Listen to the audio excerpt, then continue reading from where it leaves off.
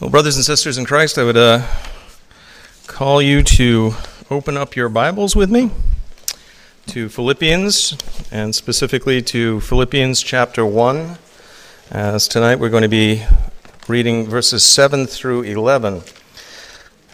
As you know, Paul wrote this letter to the Philippians from a jail in Rome.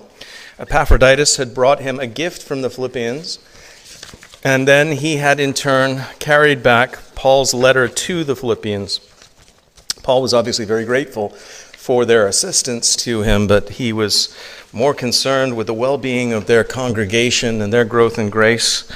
And so he, after his initial salutations, immediately launches into a prayer for them. And of course it raises the question, how should pastors and elders pray for congregations? What should be the substance of our prayer? What are the most important things that we should be praying about? And we gain a lot of insight, a lot of guidance as we look at the way that Paul was praying for these congregations in Philippi that he was so very concerned with. As I said, there's so many different similarities between those congregations in Philippi and our own. These were essentially, it was a military colony, much like Fayetteville is a military colony in so many different ways. So here we have a people who were beloved of this particular pastor who had planted the gospel in that place, and now he is sending his greetings and his prayers for them. Hopefully we will learn much from what he has to say tonight, but before we go to the Word of God, let us go to the God of the Word and let's ask for his help. O sovereign Lord, we ask now, Lord, that you would illuminate us inwardly, that you would help us to understand your word, help us to apply it in our own lives. In this word of the apostle, we see so much love being expressed by this pastor. These were a people who were often in his mind and always in his heart. And I pray, Lord, that we would learn how to pray for one another from the example of your apostle Paul. Now, Lord, please help me to divide the word aright. Help me not to go astray, to say anything that is not strictly in accordance with your word. And I do pray, Lord, that in all things Christ would increase and that we, and I in particular, would decrease. And we pray this in Jesus' holy name. Amen. Amen. Philippians chapter 1, I'm going to be reading verses 7 through 11. I do remind you this is the word of God, inerrant, inspired, and true in all that it teaches. Just as it is right for me to think this of you all, because I have you in my heart, inasmuch as both in my chains and in the defense and confirmation of the gospel, you all are partakers with me of grace. For God is my witness, how greatly I long for you all with the affection of Jesus Christ. And this I pray, that your love may abound still more and more in knowledge and all discernment, that you may approve the things that are excellent, that you may be sincere and without offense till the day of Christ, being filled with the fruits of righteousness, which are by Jesus Christ, to the glory and praise of God. The grass withers and the flower fades, but the word of our God will stand forever. Well, Paul here is continuing his prayers. I understand that, beginning a sentence or beginning your reading at a semicolon is not the best, but I did want to divide it there because he really does change course just slightly, and I needed to cut short the last sermon so that it would not go over an hour. But in this case, we have Paul praying, obviously, for the Philippians. These were congregations whom he knew, whom he loved, whom he was constantly praying for to the Lord. But what does he pray for? What does he pray for these congregations? I mean, he knew many things about them. He knew the members of the congregation. We'll see him speaking about particular people within the congregation. He's going to deal with problems of health, problems of relationships within the congregation itself. But what are the meta narratives that he's dealing with? What are the most important things, the overarching themes in his prayer for this people? Well, it's not their medical issues. They were important, obviously, but he doesn't put them first and foremost. It wasn't their financial needs. He knew that they had things that they needed, but he doesn't pray for them immediately. Instead, he prays that they would have three critical things in particular in this prayer. He prays that first they would have love, and not just ordinary love, or sentimental love, a feeling of affection for one another, but rather that they would have abounding love. That's what he prays for, agape love, that highest form of love, the love of the Christian for Christ, Christ for his body, and so on, that great love that should mark Christians. He prays for that. The second thing he prays for is knowledge, that they would grow in their knowledge of the faith and its substance. And the third thing that he prays for is discernment. He prays for all three of these things. Now, as he begins in verse 7, just as it is right for me to think this of you all, because I have you in my heart, inasmuch as both in my chains and in the defense and confirmation of the gospel, you all are partakers with me of grace. He starts out by saying, it's right for me to love you, to have this fellow feeling, to think well of you, to think highly of you. And he's not saying that to puff them up. He says it's a moral obligation. It's a proper thing. It's the right thing to do, to thank God for you all. As I think of you, as I think of the way that you have labored, as I think of the grace that God has shown in your congregation, the way that he's been working in your midst, the right thing to do is to thank God. Have you ever thought of that thanksgiving to God as a moral obligation, as a duty that we have? Not a drudging, duty, like the duty to pay our taxes on April 15th or something that, comes around and we don't really want to do it, but we know we have to. But rather something that, it's right. We should do this. For instance, the obligation that we have to honor a heroic death, to say, yes, it is morally right that we mark the life of this individual who died for the right reasons. There should be that feeling of, I'm doing this, yes, I want to do this, but I should be doing this. We seem to have lost a lot of that within our society, the idea that there are certain moral duties, certain honors that should be paid. Paul feels this within his heart.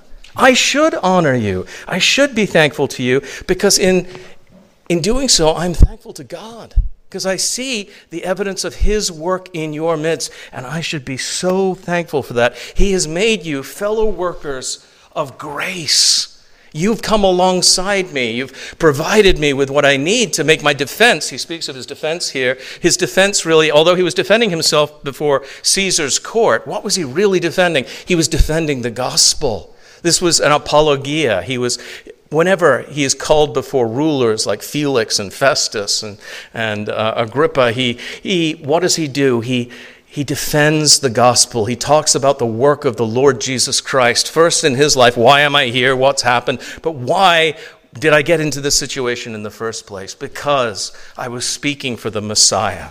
I was speaking for Christ who called me, and he explains these things, and he makes his defense for the truth of the gospel that saved him. And he said, you have a part in this. I mentioned this last week, but I hope that you have, that idea yourself, that the missions of this church are something that you take part in, even if it's just by prayer. And, we should never say that. The phrase just in prayer, I often say, don't I, that prayer is the most powerful thing that we can do for one another. And that's something that's coming out here. Paul is praying for these people because this is the most effectual thing that he can do for them. When you pray for the ministries of this church, when you pray for me, I feel it. And I'm not kidding. I know in one sense, I can't know infallibly or anything like that. I'm not refuting the cessation movie that we were all blessed by on Friday or anything like that. I'll have a word of knowledge that you've been praying for me. No, I know somebody or some bodies have been praying for me when I stand up. And the Lord works in my life, helps me to stand straight, to continue speaking, to not lose my place, and so on. That is a way in which you support the ministry of this church. Or when I go over to Uganda, the financial requirements of doing that are immense. And yet, you do that. And so you are helping. I was, as I said last time, I was preaching to a church in Kapchora. That it was literally, it's just sticks holding up corrugated iron at this point in time.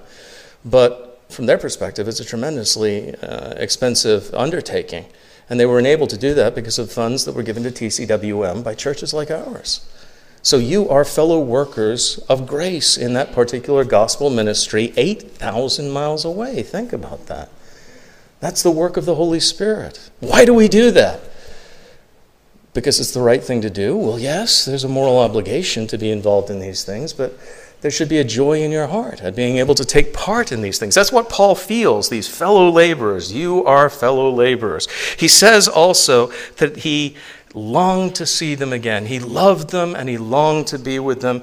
And he says, he reinforces the fact that he loves them. They would have known that because he wants them to understand that everything that he's about to say to them is for their good.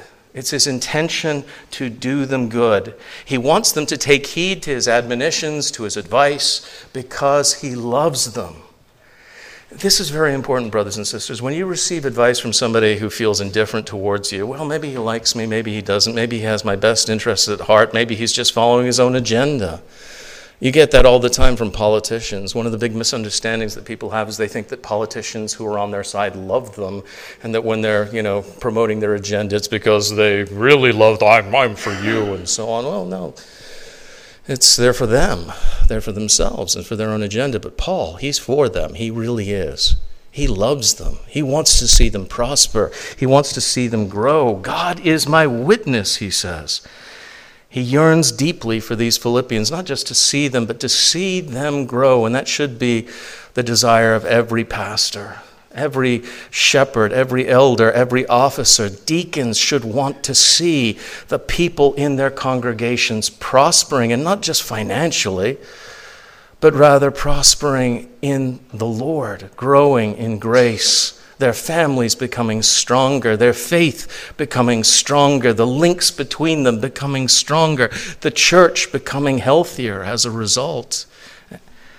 He admits, though, as he's about to launch into this prayer for them, and this I pray that your love may abound still more and more. Well, if it's going to abound more and more, he's admitting there is room for growth. It is not perfect yet, obviously. They haven't arrived at perfection in this world. And as they're reading, therefore, they need to strive. You still need to grow. There's more for you to be doing. It's very tactful the way he says it, but of course he's saying, my prayer is that you would continue to mature, that we would grow. But, it's interesting. Paul admits, of course, that he himself also has not arrived. I'm not perfect either. In Philippians 3:12 through 14, he says, not that I have already attained, or I'm already perfected, but I press on, that I may lay hold of that for which Christ Jesus has also laid hold of me. Brethren, I do not count myself to have apprehended, but one thing I do, forgetting those things which are behind and reaching forward to those things which are ahead, I press toward the goal for the prize of the upward call of God in Christ Jesus. He's kind of creating an image there, isn't he? He's running a race and encouraging those behind him. Come on, follow me as I follow Christ. Come after me. So, yes, he's telling the Philippians, frankly, you have not yet arrived. You're not yet perfect in Christ. But then again, who of us is? Not me. One of the things that I always remember is, as I preach to you, I'm preaching to myself. Everything that I've gone over as I prepared a sermon is something that I've had to apply to my own heart. Often, it's been very painful. The funny thing is I step on my own toes as I prepare these sermons. And I have to admit, there's a long, long way for me to go before I'm perfect. I won't reach the finish line till I enter into glory. I know that. But my desire is that we together would be striving, that we would all be running towards that goal. And that's what Paul wanted. He admits they have made progress. They have love. But he desires that it would be perfected. I love the way that Hendrickson puts it. He says that his desire is that the ocean of their love may rise to its full height, overflowing its entire perimeter. In fact, that it may thus abound more and more, that their love would overflow into the world And that should be the case with the church, shouldn't it? There should be an overflowing love, abundant love, abounding love within our congregation that would overflow to others. His main desire, in fact, love, agape, is going to be one of the themes. Love and joy are something that just leap out of this letter again and again. His desire is that their love would abound, that their agape love would be something that was evident to everybody around them, especially the members of the church. They would feel it. I love the way also that William Hendrickson defined that agape love, the way he speaks about it. This is the definition that he gives. And as I read this definition that William Hendrickson gives, don't just think about what it is that he's saying it is. Think also about what he says it does, what agape love does when we have it in our heart. He says this: the love of which Paul speaks is accordingly intelligent and purposeful delight in the triune God, the spontaneous and grateful outgoing of the entire personality to him who has revealed himself in Jesus Christ, and consequently the deep and steadfast yearning for the progress of his kingdom and for the true prosperity of all his redeemed. This yearning becomes manifest in one's attitude, humility, tenderness, the forgiving spirit even towards enemies, in words of encouragement, truthfulness, and mildness, and in deeds of self-denial, loyalty, and kindness. The best description of love is found in 1 Corinthians 13. Of course, 1 Corinthians 13 says this in verses 4 through 7. And you've heard this, no doubt, at marriages, or weddings, all the time. Hopefully it's part of your marriage as well, not just in the wedding ceremony, but it continues on. The love manifests itself. But 1 Corinthians 13:4, love suffers long and is kind. Love does not envy. Love does not parade itself, is not puffed up. Love does not behave rudely, does not seek its own, is not provoked, thinks no evil, does not rejoice in iniquity, but rejoices in the truth, bears all things, believes all things, hopes all things, endures all things. Do you ever think about how love makes us small and other people large, particularly Christ? Love makes us outwardly focused, not inwardly focused. One of the signs that our society doesn't understand love at all is the way that we are so inwardly focused, so narcissistic. We have this awful self-love, which is no love at all. It's pride. That's all it is. Well, Paul knows that that's not what animates the Philippians. They have an outwardly focused love. They love one another. They desire to see one another built up. They desire to come alongside one another, to help one another, to gift one another, to be poured out upon one another. Do I have something that will help my brother? I will give it to him. And I'm not even going to think about it because it is what he needs. And then knowing, without, doing he better give me something back later on, when I've got trouble, if he doesn't give me, that kind of thing, keeping accounts, but rather simply expecting my needs will be taken care of. Do you know, I do that not in a selfish way, but I was talking with somebody and they said, don't you worry about your financial needs in the future and so on? And I thought, well, in one sense, taxes, yes, I worry about, being able to pay the government and things like that. But I don't worry about my financial needs because I'm part of the body of Christ. I don't worry that I'll be destitute, left without anything because of you, because of Christ, because he's made me part of his body. I've seen people who have been raised up very high suddenly fall very low and be completely destitute because they have nobody to turn to. But ever since I became part of the body of Christ, and I don't mean just my financial needs. Brother, do you need help to get somewhere? Did you need this item? Can we help you do this? And so on. The love of Christ has been evident in my life through the body of Christ reaching out to me. That should be a normal part of our lives. Expecting nothing, simply doing it because it's the thing that Christ would do for us. Showing the example. Now, he wants them to have this abounding love, but this is of critical importance. It's this fully developed, proper love never travels alone. It is always accompanied by other virtues, and it always functions with knowledge and discernment. That's always part of it. Knowledge by itself, without love, let's face it, makes people insufferable. The unloving person, the more they learn, the more they become arrogant and painful to be around. I've been with people who are geniuses, who I've just wanted to get out of, he is so full of himself. It drives me crazy. And then I've been with these intensely humble people who are also geniuses. And you could spend the rest of your life just listening to them talk about something else, anything. I don't care. Whatever, because there's so much wisdom.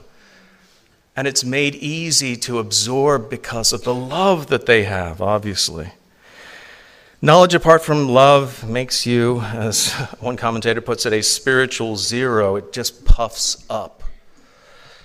But love builds up, and it makes your knowledge worthwhile, helpful, and good for you. It enhances the quality of that knowledge, the love that you have for the brotherhood. But we must have knowledge. Love and knowledge have to go together. They have to travel together.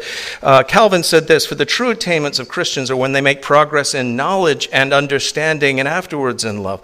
Love and knowledge together will produce discernment." This is a word that's kind of fallen out of our lexicon for some reason, discernment. But discernment is so very important.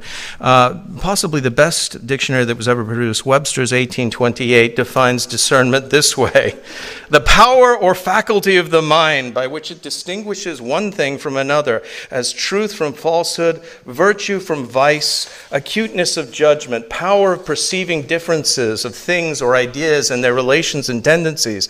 The errors of youth often proceed from the want of discernment. Brothers and sisters, the church desperately needs discernment.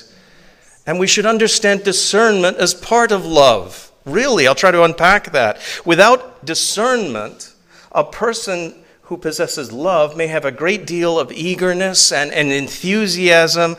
They can be involved in all kinds of things. They can donate to all kinds of causes. And the motives, the things that animate them are worthy. Their intentions in doing these things, they're all honorable. And yet that person can be doing more harm than good, because of the way that they're spending themselves, because they've been misled, for instance, doctrinally. We saw an example of that, those of you who were here on Friday at the watching the Cessation film. Now, Francis Chan is a man who is manifestly, he's full of love. He really is.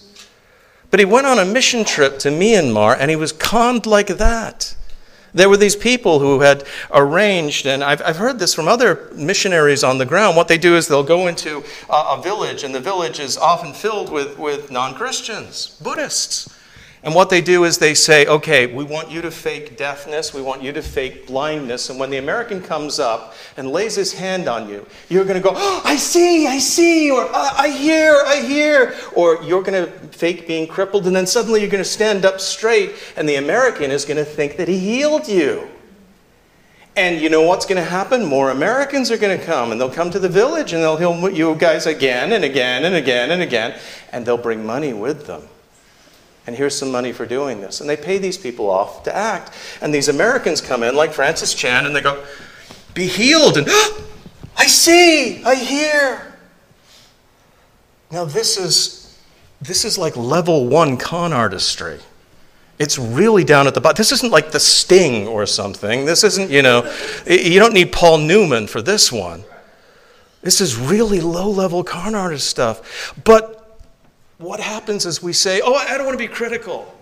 I don't want to, overthink this. I don't want to question, really have the sign gift suddenly been restored in Myanmar, in this particular village, with Buddhists who know nothing about the gospel. Thinking a little bit more discerningly would have perhaps opened his eyes, but he didn't. He just wanted to believe. He was full of love. He was full of enthusiasm. He was full of eagerness, and he was conned. And it does more harm than good. What have you done? You've made Christianity into an evil method of making money by doing that.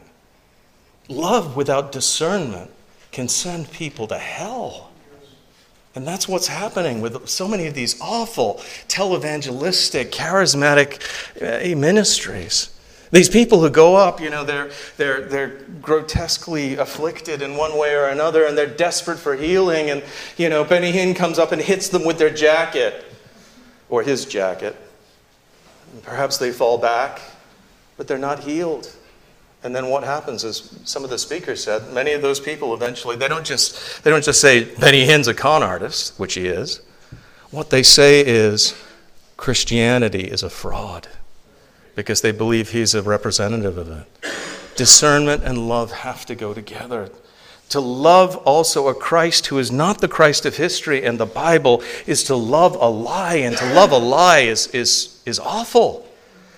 To love religion that does not save, no matter how outwardly beautiful it is, no matter how many pagodas or cathedrals it might have, or you go into these in every American city of any size, you will see there will be one building with this giant spire, and on the top of it is an angel with a horn in his mouth. Which religion is that? It's Mormonism. It's a Mormon temple. These giant, beautiful buildings built at incredible expense, and nobody going there is saved because they believe that Jesus is literally the spirit brother of Lucifer and that we'll be saved by faith after everything that we've done. That's not salvation by faith alone. And neither are they believing in the Christ of the Bible. But we don't have to look to Mormonism. I was talking to a pastor at the last presbytery. He's in a liberalizing PCA presbytery. And he's having great difficulties in that presbytery, particularly with a man who does not believe Genesis 1-3 is historical. This man, he's a member of the PCA, he's an elder in the PCA, but he believes in evolution. He believes that Adam was simply the headwater of the race. He was picked out by God from a race of hominids that had developed by evolution and set apart, but he doesn't believe in the historical testimony of Genesis 1-3. And so he's objected to this man's presence within the presbytery, rightly so. This man should not be teaching the people of God because he's full of error. This is not truth, and he's not loving anybody by teaching them lies. And the response of the presbytery has been, "Oh, you hate that brother. You're not being loving. Now you go hug that out. You two go off. Go to lunch." He says, "I've had lunch with this guy more times than I can count at this point." And they're always, whenever he comes back, it's always hug it out, hug it out. It's not a matter of love. He doesn't have any animus towards this man in and of himself. But what the man believes is a lie from the pit of hell. You can't hug that out. It doesn't work. If I love that man's soul and the souls of the men who he is overseeing, how can I let him teach lies? If I love God, how can I deny the truth of his word for the sake of saying, let's be at peace, brother? Peace should never come at the expense of truth. I think we've forgotten that as a society. Remember, to be truly loving is to love the truth. They both have to go hand in hand. So what's the purpose of this that he's praying for? That they would have this love and discernment together, bonded together. Well, it's so that we can smash Armenians to dust on the internet, of course. That's why we need it. No, that's not it. Not at all. What does he say in verse 10? That you may approve the things that are excellent, so that you can not just distinguish between true and false, and good and evil, and be able to point that out to others correctly, but that you would love the things that are good. After you distinguish between truth and error, what are you supposed to do? Love the truth. Follow the truth. When you see that which is good and that which is evil, what are you supposed to do? Do that which is good. What were you saved for, brothers and sisters? Not just to be saved, but to do good works. Once you know the work that you should be doing, be about it. So that discernment and that understanding is a vital part of your sanctification. It's not just the ability to distinguish, but once you've distinguished, to actually choose the good and to live it. One of the big problems that Solomon had, as full of wisdom as he was, he could distinguish between good and evil, but far too often he chose that which was evil. We can do that, brothers and sisters.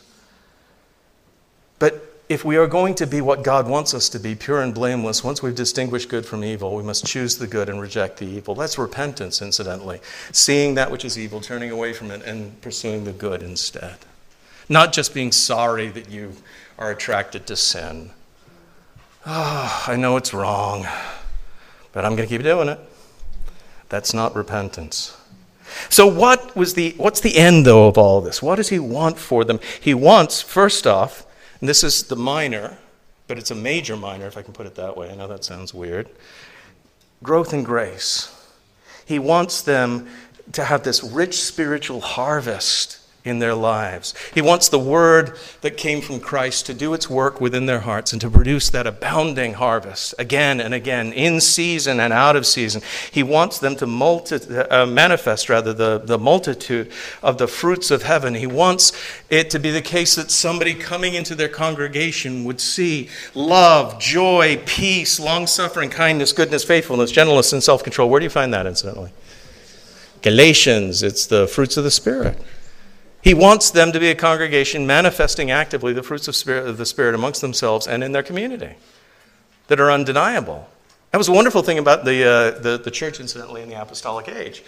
There would be people who opposed it, but they couldn't oppose the good works that these people did. That they were genuinely loving was manifest to everyone. Celsus, for instance, in A Fit of Pique says, "Oh, what women these Christians have." They were so manifestly different from the Roman pagan women. All of them were. And he wants them to live out the things that they know, to be manifesting the gifts won by Christ for his people. You remember when Christ ascended on high, we read in Ephesians 4:8, and led captivity captive, he gave gifts to men. He won these things at the cross for us. Manifests them in the world is what Paul wants. These are the fruits that came through the victory of Jesus Christ, the indwelling presence within believers of the Holy Spirit. And he wants it to produce fruit and more fruit, and to continue to abound as the harvest goes out and the gospel increases and the kingdom grows. He wants to see that happening in Philippi, and then from Philippi throughout all of Macedonia. That's the way it should work. We should be thinking that way. We want this to be manifested in this congregation here in Fayetteville, and then to spread to Rayford, to Sanford, to wherever throughout this region. The fruits of the Spirit that are the gifts of Christ being manifested in our means and then growing organically as you and I go out into the world and sow the seed. In a harvest, you don't take everything and then eat it all, because then what happens? You starve to death in the next season. What do? You take a portion of the fruits and you replant them. And so we too should be thinking that way, taking a portion of that which God has given us and then taking the seed and planting it elsewhere so that we would grow. We don't want a giant mega ministry. I mean, we could probably, build out this property to seat 5,000 people. That should never be our objective. We want churches all over the place. That's healthy organic growth, not the mega mall church model. So the church that is full of these people manifesting these gifts is a soul-winning church. And what ultimately is the goal of all of this? I talked about the minor major. What's the major? What is your chief end? What is your chief end? To glorify God and enjoy him forever. That's not just the end of you. That's not your chief end. That's the chief end of the church. To glorify God and enjoy him forever. And we do that as we are individually increasing in sanctification. The highest glory of God comes from the gradual increase in redeemed men's likeness to him. That's Alexander Maclaren. As you resemble Jesus Christ more and more because of your sanctification, the world notices. They can't help but do so. They may deny it. They may hate you. They may attribute your good works to the devil. They may say what is good is in fact evil. They know they're lying, incidentally. In my heart of hearts, when I opposed the church, I knew I was lying. I didn't realize that until I became a Christian. That's one of the reasons why they get so frustrated. I can't stand these people because they're right. It's the truth. What do we hate the most? It's the sting of truth. Somebody insults you and they say something about you that's manifest. You are ridiculously thin. Oh, you're a blimp. Oh, you look like a skeleton. Oh. That hurts because it's true. Maybe. It's close. But when it's not close at all, well, that doesn't hurt. It's when it comes close to the mark. They get upset because we expose the darkness. They don't like that. Now, let me make one quick application of this. I know I've gone on for a while. Our desire should be that we are growing together as the body of Christ in our love, in our agape love, one for another and for Christ, and as a result, overflowing like that ocean to the world. The love that is manifested here should overflow more and more, and we should be manifesting the fruits of purity, growth in holiness in our own life, and therefore glorifying God in our families and in this congregation, and then in this community, and then beyond that through the world. And doing that organically, naturally as we grow. Like a tree will bear fruit because of its very nature as it grows. And the best way that we can help one another, although we may not think about it, is by praying for one another. Now, one of the things that he doesn't really touch on, he will later on, but it's something that I've been thinking about more and more. And I think about it because I stumbled upon a comment by Alexander Maclaren, who's a preacher, about the power of prayer to really affect our relationships with one another. I'm not talking about the power of prayer overcoming a difference of opinion about evolution, as I was before, but Maclaren says this: we have many ways, thank God, of showing our love and of helping one another, but the best way is by praying for one another. All that is selfish and low is purged out of our hearts in the act. Suspicions and doubts fade away when we pray for those whom we love. Many an alienation would have melted like morning mists if it had been prayed about. Added tenderness and delicacy come to our friendships, so like the bloom on ripening grapes. It's so very hard to hate somebody you pray for, isn't it? On a regular basis, for their good. Pray for one another, brothers and sisters. Obviously, it's the means of growth in another person's life. You can't change somebody's heart, but the Holy Spirit can, and we can pray that work would be done. And it's a way of healing those relationships between us. Is there a problem between you and someone else in the congregation? Is there a problem between you and someone else in your family? Pray for that person in a loving way. Don't pray against them. Would you please take my stupid... that I've been prayed against in public. I'm not talking about that. Lord, would you please soften my heart towards this person? Would you please soften his heart towards me? Would you take away those things that stand between us? Would you help us to be able to empathize with one another, to love one another as Christ loves us? That kind of thing, that kind of prayer. I guarantee you it will produce change, not just as God works in the world as a result, but in your own lives. Let's go before the world, changing God, and ask for his help. God, our gracious Father, I do now pray, Lord, that you would help us to put the things that we have read about into effect. Lord, it's one thing to say that we love others, but it's another thing to actively live out that love in our lives.